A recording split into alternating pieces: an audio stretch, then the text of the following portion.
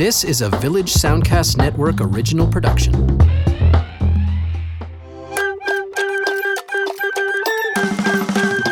Hi, I'm Becca Barker, one of the organizers behind this year's AFX Animation Festival of Halifax.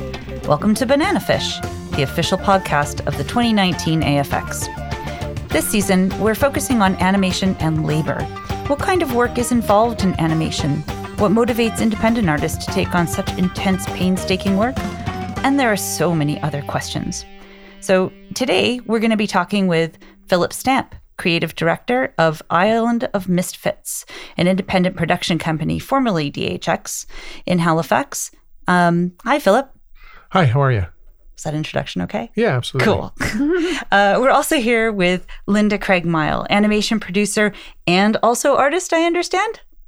Yes. Formerly animator, probably 15, 20 years ago. So, yes. Oh, welcome. Thank you.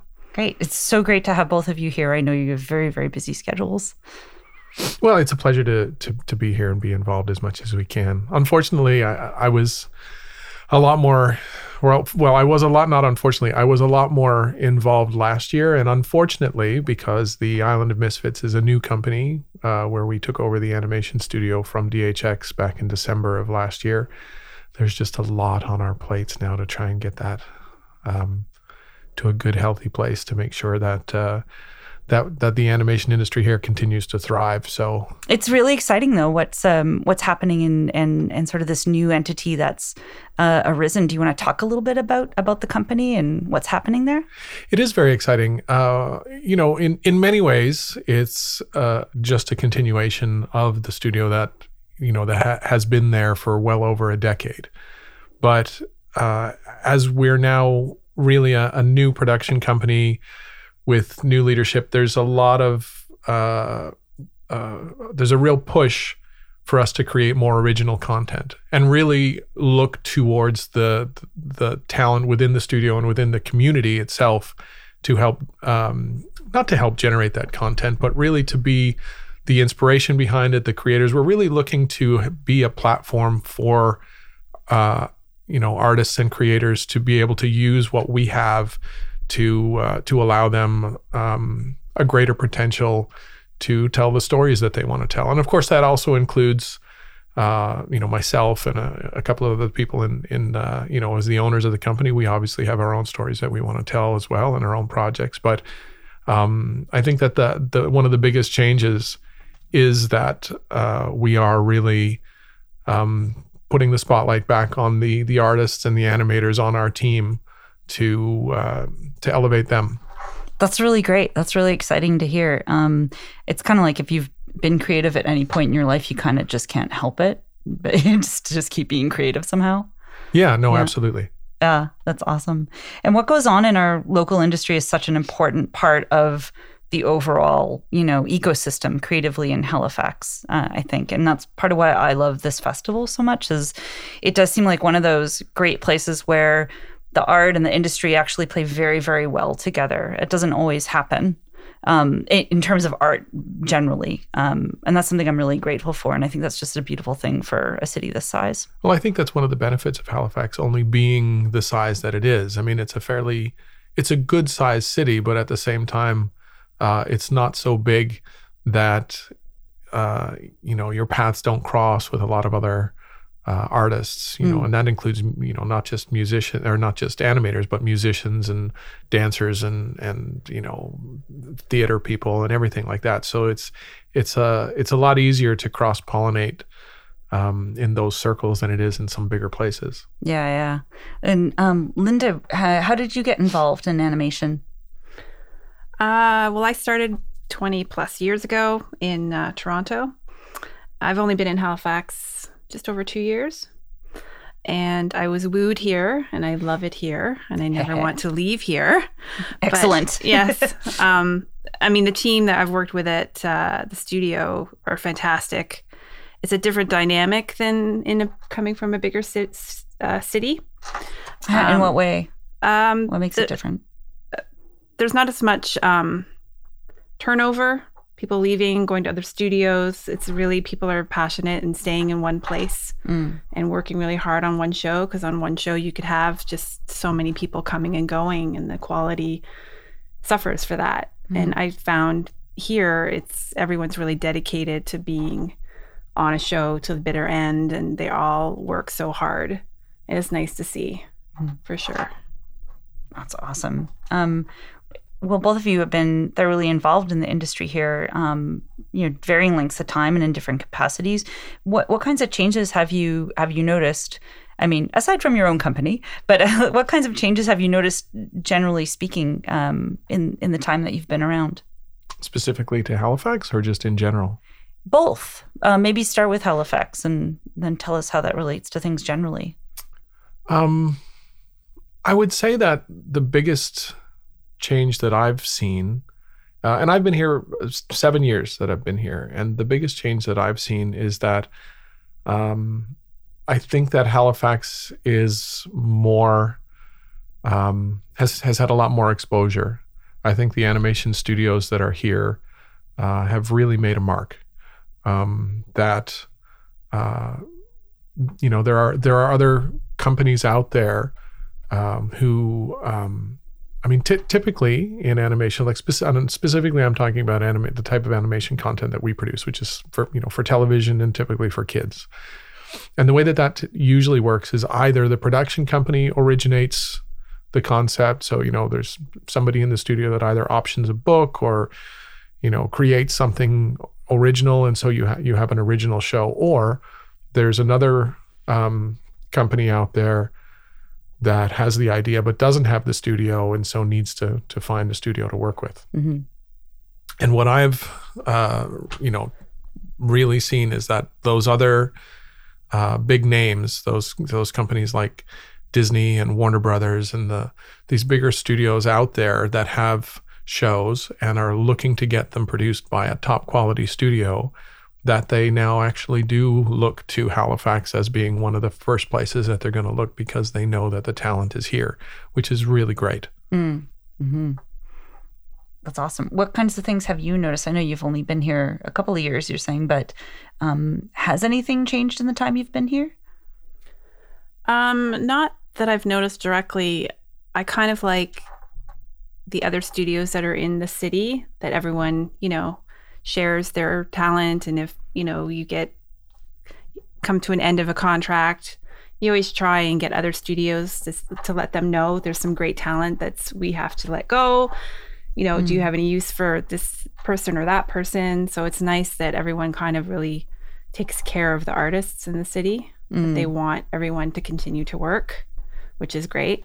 That's one of the fallbacks on this industry, is it is contract based. Mm-hmm. So it's not like a full-time job like at a bank or anything like that. Mm-hmm. So that's tough for people to get used to as an artist. I imagine that's a benefit for everybody, though. If if a contract's ending and you don't have a reason to keep everybody you've got, to make sure that there's, you let other folks know or other companies know, because there will be more in the future. And it's if you keep it going generally, like you're saying, I guess, then more entities will keep looking towards Halifax, just keep the momentum going overall. Yeah, absolutely. Right? Yeah. That's cool. And so, aside from that sort of what's been happening in recent years, like, do you think there are other qualities about Halifax that attract people here, or that attracts animation here? I don't know that specifically attracts animation here, but it is a very, it's a community that definitely respects artists. It's and typically the East Coast has always had a great history of creation of art and artists, more in the music sector than anywhere else, I think, specifically. But, you do have that sense of it being a creative place. There's usually some kind of an event going on, and lots of, local theater is readily accessible. Live performances are, of different bands are pretty readily accessible. And even bigger shows are, this is not always a destination for them, but oftentimes it is. So I do think that when we bring talent here from away, and I'm talking about both, young people coming fresh out of school, for which I know that we have in the past, we've been like the first, somebody who's like, 22, 23 years old coming out of school, and we're their first ever employer in a real job. And they come and they have a sense of comfort. And I think that just Halifax is a fairly easy city to live in. And in particular, when you're younger and getting into a profession, the last thing that you want is living in a place that's difficult, and you got to commute for who knows how long to get to work. And here, it's a small enough place that it's pretty easy to get around, and there's access to a lot of activities, and so it's a good community in that regard. It is. I mean, it has everything you need. I mean, for me, the draw was a different pace in life. Like the bigger cities are a lot faster, a lot more demanding. I find the work-life balance in here is a lot more manageable. For my stage in my career, I kind of want that. I mean, it's different when you're in your 20s and you'll do whatever it takes, but you get to a point where you're like, all right, I need some more work-life balance. You have a family, you have kids and that sort of thing. So it was a good choice for me, for sure. And definitely in that situation, like the last thing you want to be doing is spending 3 hours a day commuting. Oh yeah, I don't miss commuting in Toronto. And I lived in Toronto and it was terrible. Yeah, it's great when you can walk a lot of places, most everywhere. Absolutely. Yeah. Although, I mean, if you are working with a lot of folks, you're saying, folks coming straight out of school almost. I mean, they are grown-up, educated people, but does that, as an employer, put you in a particular position where you're the first work experience they've had? And is there a sort of, caretaking or other role that you have to play in nurturing that talent and helping them along, or trying to keep them here? Absolutely. Absolutely. I mean, and for me, I being in a position where you're in control of what kind of professional environment you can offer somebody, particularly as an artist. When the studio was DHX Studio, and I came here 7 years ago, and I was overhauling the studio at that time. My goal was to create a studio that I would want to work at as an artist, a place that I would feel comfortable in. And it's kind of that balance of being a little bit laid back in some areas, but also being quite rigid in others. Like you have to sort of, like in any collaborative art form, like as an actor, that sort of a medium quality actor will rise to the level of a better quality actor if they're in a scene together.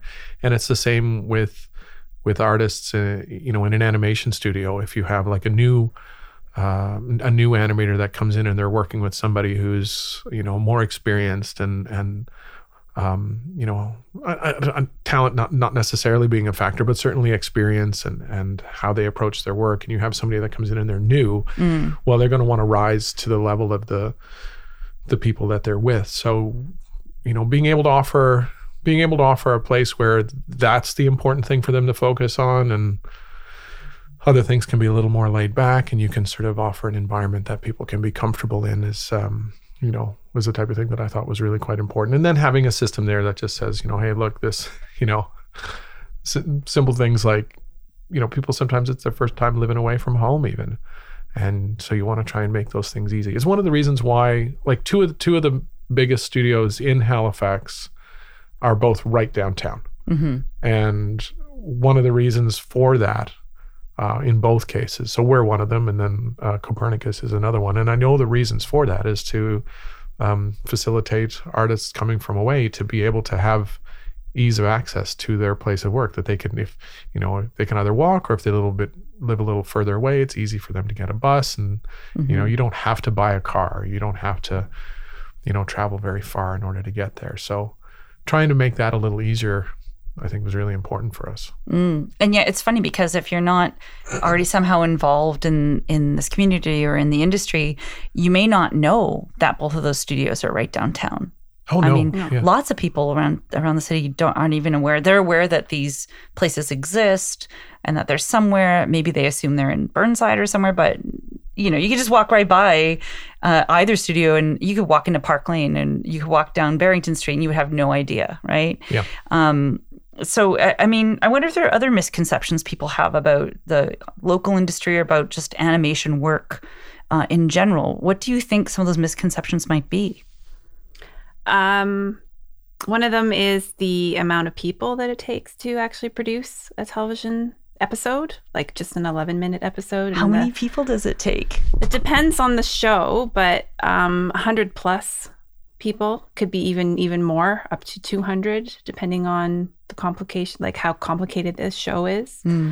And just to get one episode out the door is about 3 months of work, and that's just 11 minutes. So 3 months of work, 100 to 200 people, Yeah. 11 minutes. Yeah, it's a lot. And that doesn't include the script. No, Right. not Or the include development. script. That's just like the Or- production. Yeah. Yeah, that's just once it's greenlit and you've got scripts and you're ready to go. Mm-hmm. So That's the thing. I will never tell my intro students that at NASCAD because I try to make them pump out as much as possible in a 4-month term. And they do a great job. But yeah, I mean, 11 minutes in 3 months sounds luxurious in some ways, but it's very complicated work, isn't it? Oh, yeah, absolutely. I mean, I think there's a couple of misconceptions that people have. One is I think that people think that when you're working in animation, that the animators come in and they just sort of do whatever they want, like Right. that they're there just to express themselves as an artist and to do that. And in an independent sense, like if you're working independently, it's 100% that. It's a medium through which you can express your thoughts and ideas and your feelings and everything like that. But in a professional environment, you create the funny thing is in a professional environment, you're expected to give your creativity 100%. You have to be completely passionate and fully deliver on every ounce of creativity that you have. But the thing is that you're also meeting the needs of a person who's a client, who's writing, who's basically paying you. And that person might be paying you for a very specific result. So while and so in some ways there's like, you're operating within a very specific set of parameters, but the real goal then is to just throw all of your creativity and all of your passion and all of everything and like find the little things that you absolutely love within the scope of what you're being asked to do. Because if you don't do that, number one, you're not going to enjoy it. Right. First and foremost, you're going to let yourself down. And secondly, it's going to show, your final work is going to show the people that are paying you are going to see that you're really not able to deliver on, what you're capable of. Yeah. So, that's I think, that, like I said, a lot of people think you just do whatever you want, but you don't. You really are very specifically given a task and you have to do that task, but you really do find the joy in the details of the labor that you're doing. And I think, there was something give me a second. It's a different kind of rigor. I mean, both, whether you're independent or not, it's very rigorous work, but it seems like the kind of rigor that work demands is different according to the setting. Yeah. yeah, production schedules can be very demanding. Clients can be very demanding. And you're working on multiple shows at a time. So it's not like we're just working on the 1 11-minute. There are multiple episodes being worked on at various stages. So it's a juggling act for sure. But it's a fun juggling act. Yeah. Well, we were talking Juggling earlier. is fun. Yeah. We were talking about it earlier today and saying like it's one of those things that you really do have to love it. You have to be passionate about it, because there are times when the parameters that you're working in can be very difficult. And you can, it can be that you're working with a difficult client, right? And that's common in a lot of industries. It's not unique to animation by any stretch of the imagination. You can be working with a difficult client, or there can be, frustrations by not having enough time to polish the results of your work to the level that you really wish you could. And for artists, that's always frustrating, is not, having to give up on, your work before you feel that it's ready. So operating in those parameters can be difficult. And, we've had Linda and I have certainly had our fair share of very difficult projects. But then when you stand back and you see the results and they make you smile or they make you laugh, and you see how beautiful something is that you've been a part of, then it's just all worthwhile, because you're like, wow, isn't that great? Look at that wonderful thing that we made. As a team too. Yeah. Yeah. And then you kind of forget about it. You do forget. Yeah. You do forget. It's good. Yeah. Sometimes that's useful. You have to forget. I mean, it's, every production is going to have its own problems and challenges, and you get through it, and the end result is always your goal. And when it's successful, you forget about how hard it was to get there. It's part of loving what you do. Like it's just in you. And a lot of people might not readily understand what the role of a producer is in all of this. Can you talk a little bit about what you do as a producer? Sure. You're usually brought in at the beginning of production. You help create the production schedule, and you work with the budget that the client ultimately has to approve. And you are involved in the hiring of the team, so of all the different departments. And then you follow throughout the production to make sure everything runs smoothly till the bitter end, which again is a juggling act. And you have to make sure you stay on time, you stay on budget, you have to raise flags when things are going awry, keep the client happy, keep your team happy. It's a big job, but it's a fun job. Well, yeah. I mean, I think that for producers, like Linda says, you get called in to build a budget and schedule, and a lot of that comes from, well, in Linda's case, you were an artist, you were an animator, as was I, and so you look at things in the production schedule and you go, well, I know that to do this part of production, like for example, scripts, you can sit there and go, well, if we have a script schedule that is 8 weeks long, this is what this means. This is how many revisions we can do, versus 10 or 12 weeks. And then, you talk about the results that you want to get to. Go, okay, well, we figure that it should be maybe 12 weeks for this. And then you'll go to the next stage, which will be, design or storyboards. And then you'll say, well, that should be this many weeks. And the next phase, until you get to animation, you're like, well, animation should be this many weeks and this many people. And invariably, you're wrong. Invariably, something that you've planned, that you've done hundreds of times before, won't turn out the way you planned, and then you wind up, troubleshooting it. So you're the one, as the producer, you're the one that makes the plan, and then you're the one responsible for troubleshooting it all along the way. Sounds like no matter what, you still have to be creative, because that'll be a lot of creative problem solving, I imagine. It is, especially for a first season show. I mean, once, you do your first season and you get another order for a second, it makes it much easier. But there's always challenges, and you don't know where in the production those challenges will hit. Like you think it's going to happen in one place, and then this show, it's a completely different place. So, I mean, that's what makes it fun, because every single show is different. Like nothing is the same, which is what I love. Yeah, for sure. I was thinking about how, we have at the festival coming up, right? One of the events we have is, like last year, the Saturday morning cartoons, right? Which is a big event at the library. And so this year it'll be Saturday, May 11th at the library, at the Halifax Central Library in the morning. It's a drop-in sort of thing too, right? Philip, you were involved with that last year, right? Yeah, absolutely. Yeah. How was it? Oh, it was great. It was so much fun. And I mean, I think for people, like I grew up in the 70s and I think for people who also grew up in the 80s into the early 90s are used to that notion of getting up on Saturday morning to watch cartoons. It sort of wasn't until the mid 90s that there were entire channels on television dedicated to animation and kids programming 24/7. So like as a kid, if I wanted to watch cartoons, the options were Saturday morning or like Sunday evening watching Disney. Yeah. And there's a certain, warmth and nostalgia around getting up on Saturday morning and watching cartoons. And that's, last year for AFX, that's what we wanted to recreate as a family event and have kids and parents come to come out and watch cartoons, and specifically cartoons that were made here in Halifax is really what the goal was. And it was great. It was really great. We had I don't remember the exact number, but it was, coming close to 200 people. A couple hundred people. Yeah, that showed up. Like and the amount of people that it takes to make 11 minutes. yeah. Yeah, it was a lot of fun. Yeah, I mean, so obviously, like, that struck a chord with a lot of people, that idea of Saturday morning. And I mean, I get really nostalgic about that too, as a child of the 80s, for sure. And I mean, I know there are lots of different ways that we can engage with animation nowadays, and lots of ways people talk about animation and the way things are delivered, like you were saying. But like I think often about this question, like what do you think is the enduring appeal of a cartoon?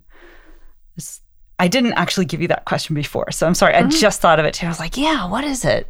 What is it about a cartoon that is just, it endures? Like, we still want to see like an 11-minute story, or there's something to it. What do you think? Oh, that's a good question. It is really good. I don't know. I mean, Sorry. It depends on the animation. I mean, sometimes it's the fantasy part of it. Like, you just can't get that anywhere else. I mean, even, with the blockbuster movies, I mean, they're using 3D animation and everything to make it that spectacular look, which isn't real anywhere. Mm. So I think it's that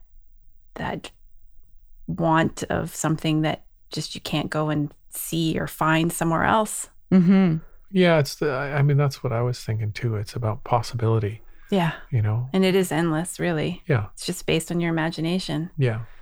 Mm-hmm. And it's funny too, because we were, there's something else we were chatting about earlier. And, one of the things which is really funny,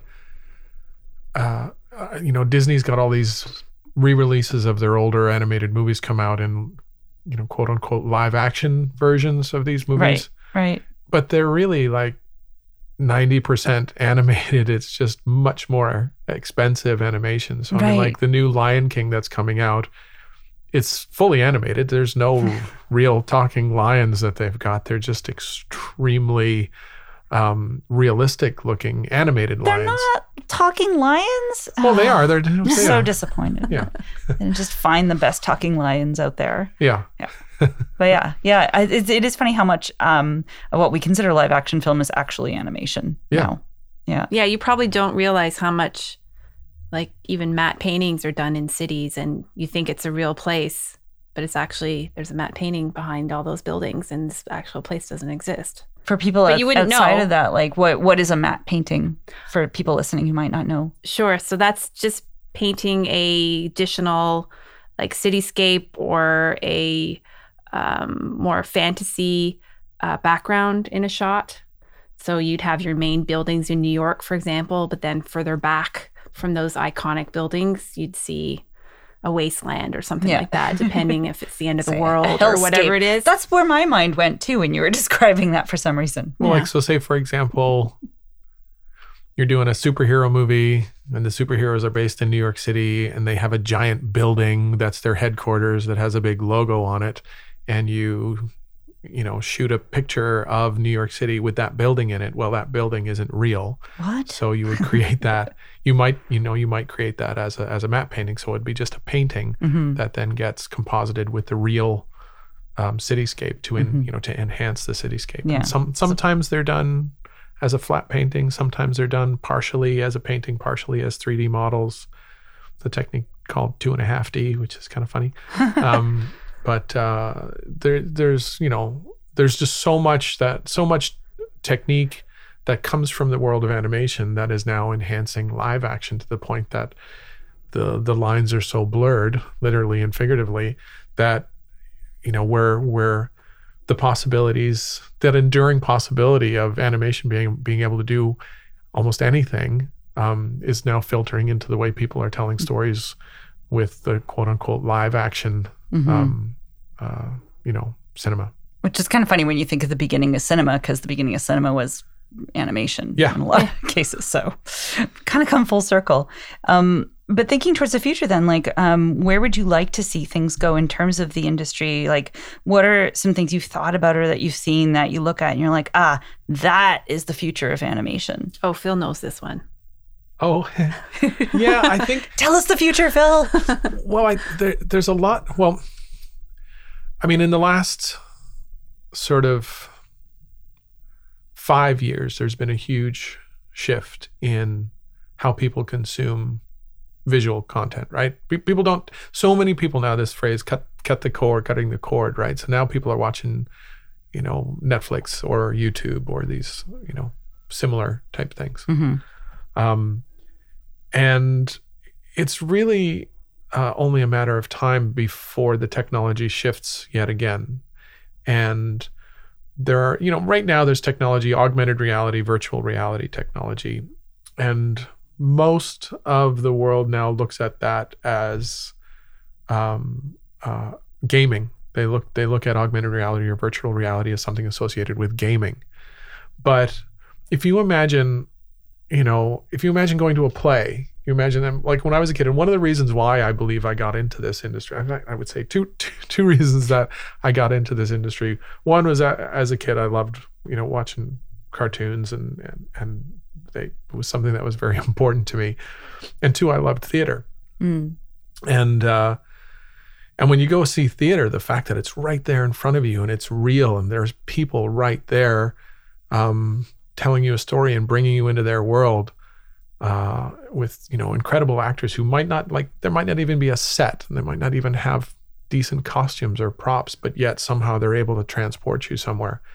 Well, I mean, imagine if you were able to just simply put on a headset and be, in the middle of watching the Battle of Agincourt and Shakespeare's Henry V.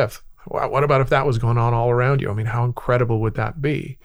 And there are tons of stories that could be told to bring people into the midst of those kinds of fantasy worlds or historical settings. And being able to tell you a story as a part of it that I think we haven't even touched on that. And in order to do that, it's really going to be I mean, the possibilities there are really in the realm of animation. Do you see some of the studios here, perhaps your own, getting into work like that, or are you already doing that? Oh, I sure hope so. Yeah. I'd love. I mean, I don't know that the technology is quite up to scratch. Well, the technology is certainly there. It's certainly possible to create that kind of thing right now, right? There's no barrier to creating it. The barrier is on the consumer side, because, how many people have a virtual reality rig at home? Very, very few, because right now they're quite expensive. And I mean, I think on the cheaper side right now, one of the more accessible consumer virtual reality setups is with, I think, a PlayStation, and even that is like $700-800 or something. I mean, I could, My kid just asked me for one. He's like, Mom, there's this thing called virtual reality. It'd be really cool if we could get. Yeah. But there are lounges, like there are places around town where you can actually go to consume these things, right? Yeah, and that's becoming more and more prevalent as well. So, and as that technology does become more accessible, then the demand for content for that is going to become more, greater. So, and the thing for me, and I've tried virtual reality, and in general, I don't like it as a game because the movement, it doesn't feel natural because it's, whatever. But if all I had to do was sit there and look around at stuff going on around me, I'd be more than willing to do that. If it was a great story and amazing visuals, I think it'd be wonderful. Yeah, stories endure, don't they? Like we come back to the idea of a story, even if you can break it out into space or do something different that's not linear. We still like stories, right? Absolutely. I mean, the really success of a series, animated series, is the writing. It doesn't necessarily have to have the most beautiful animation. I mean, some of the most successful TV series, they don't look the best, but the writing is just ridiculous. I mean, look at The Simpsons. Yeah. The way it first started, too, if you saw the very first few seasons, the animation was very different. Oh, yeah. And the character design was so different, too. Like, they just all look weird and haggard. Yeah. That's amazing. Anything else you see sort of coming down the pipe for you? What's next for Island of Misfits? Oh, we've got a lot of things happening right now. Largely we're really focused on developing new things, I'm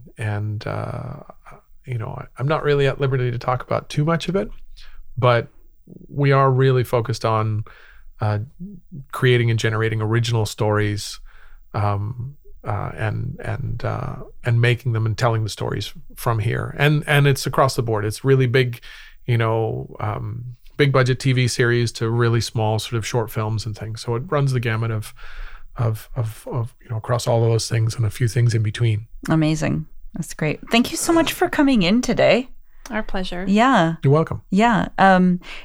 We've been talking with Philip Stamp, creative director at the independent production company Island of Misfits, as well as Linda Craigmile, animation producer at Island of Misfits. And both are here to support us at the Animation Festival of Halifax. What is this festival called? Yeah, I remember. So we hope everybody will come out to AFX 2019, Saturday morning cartoons. Part of the fun, free, at the Paul O'Regan Hall in the Halifax Central Library, Saturday morning, cereal provided. You have been listening to Banana Fish, the official podcast of AFX, the Animation Festival of Halifax, where art and industry like to come and play nicely together. This is where we come together to celebrate the art, the industry, and everything in between. To find out more about AFX, go to anifx.ca. That's anifx.ca. And while you're there, why don't you check out everything else that Carbon Arc Cinema has to offer? We'll see you next time. This was a Village Soundcast Network original production.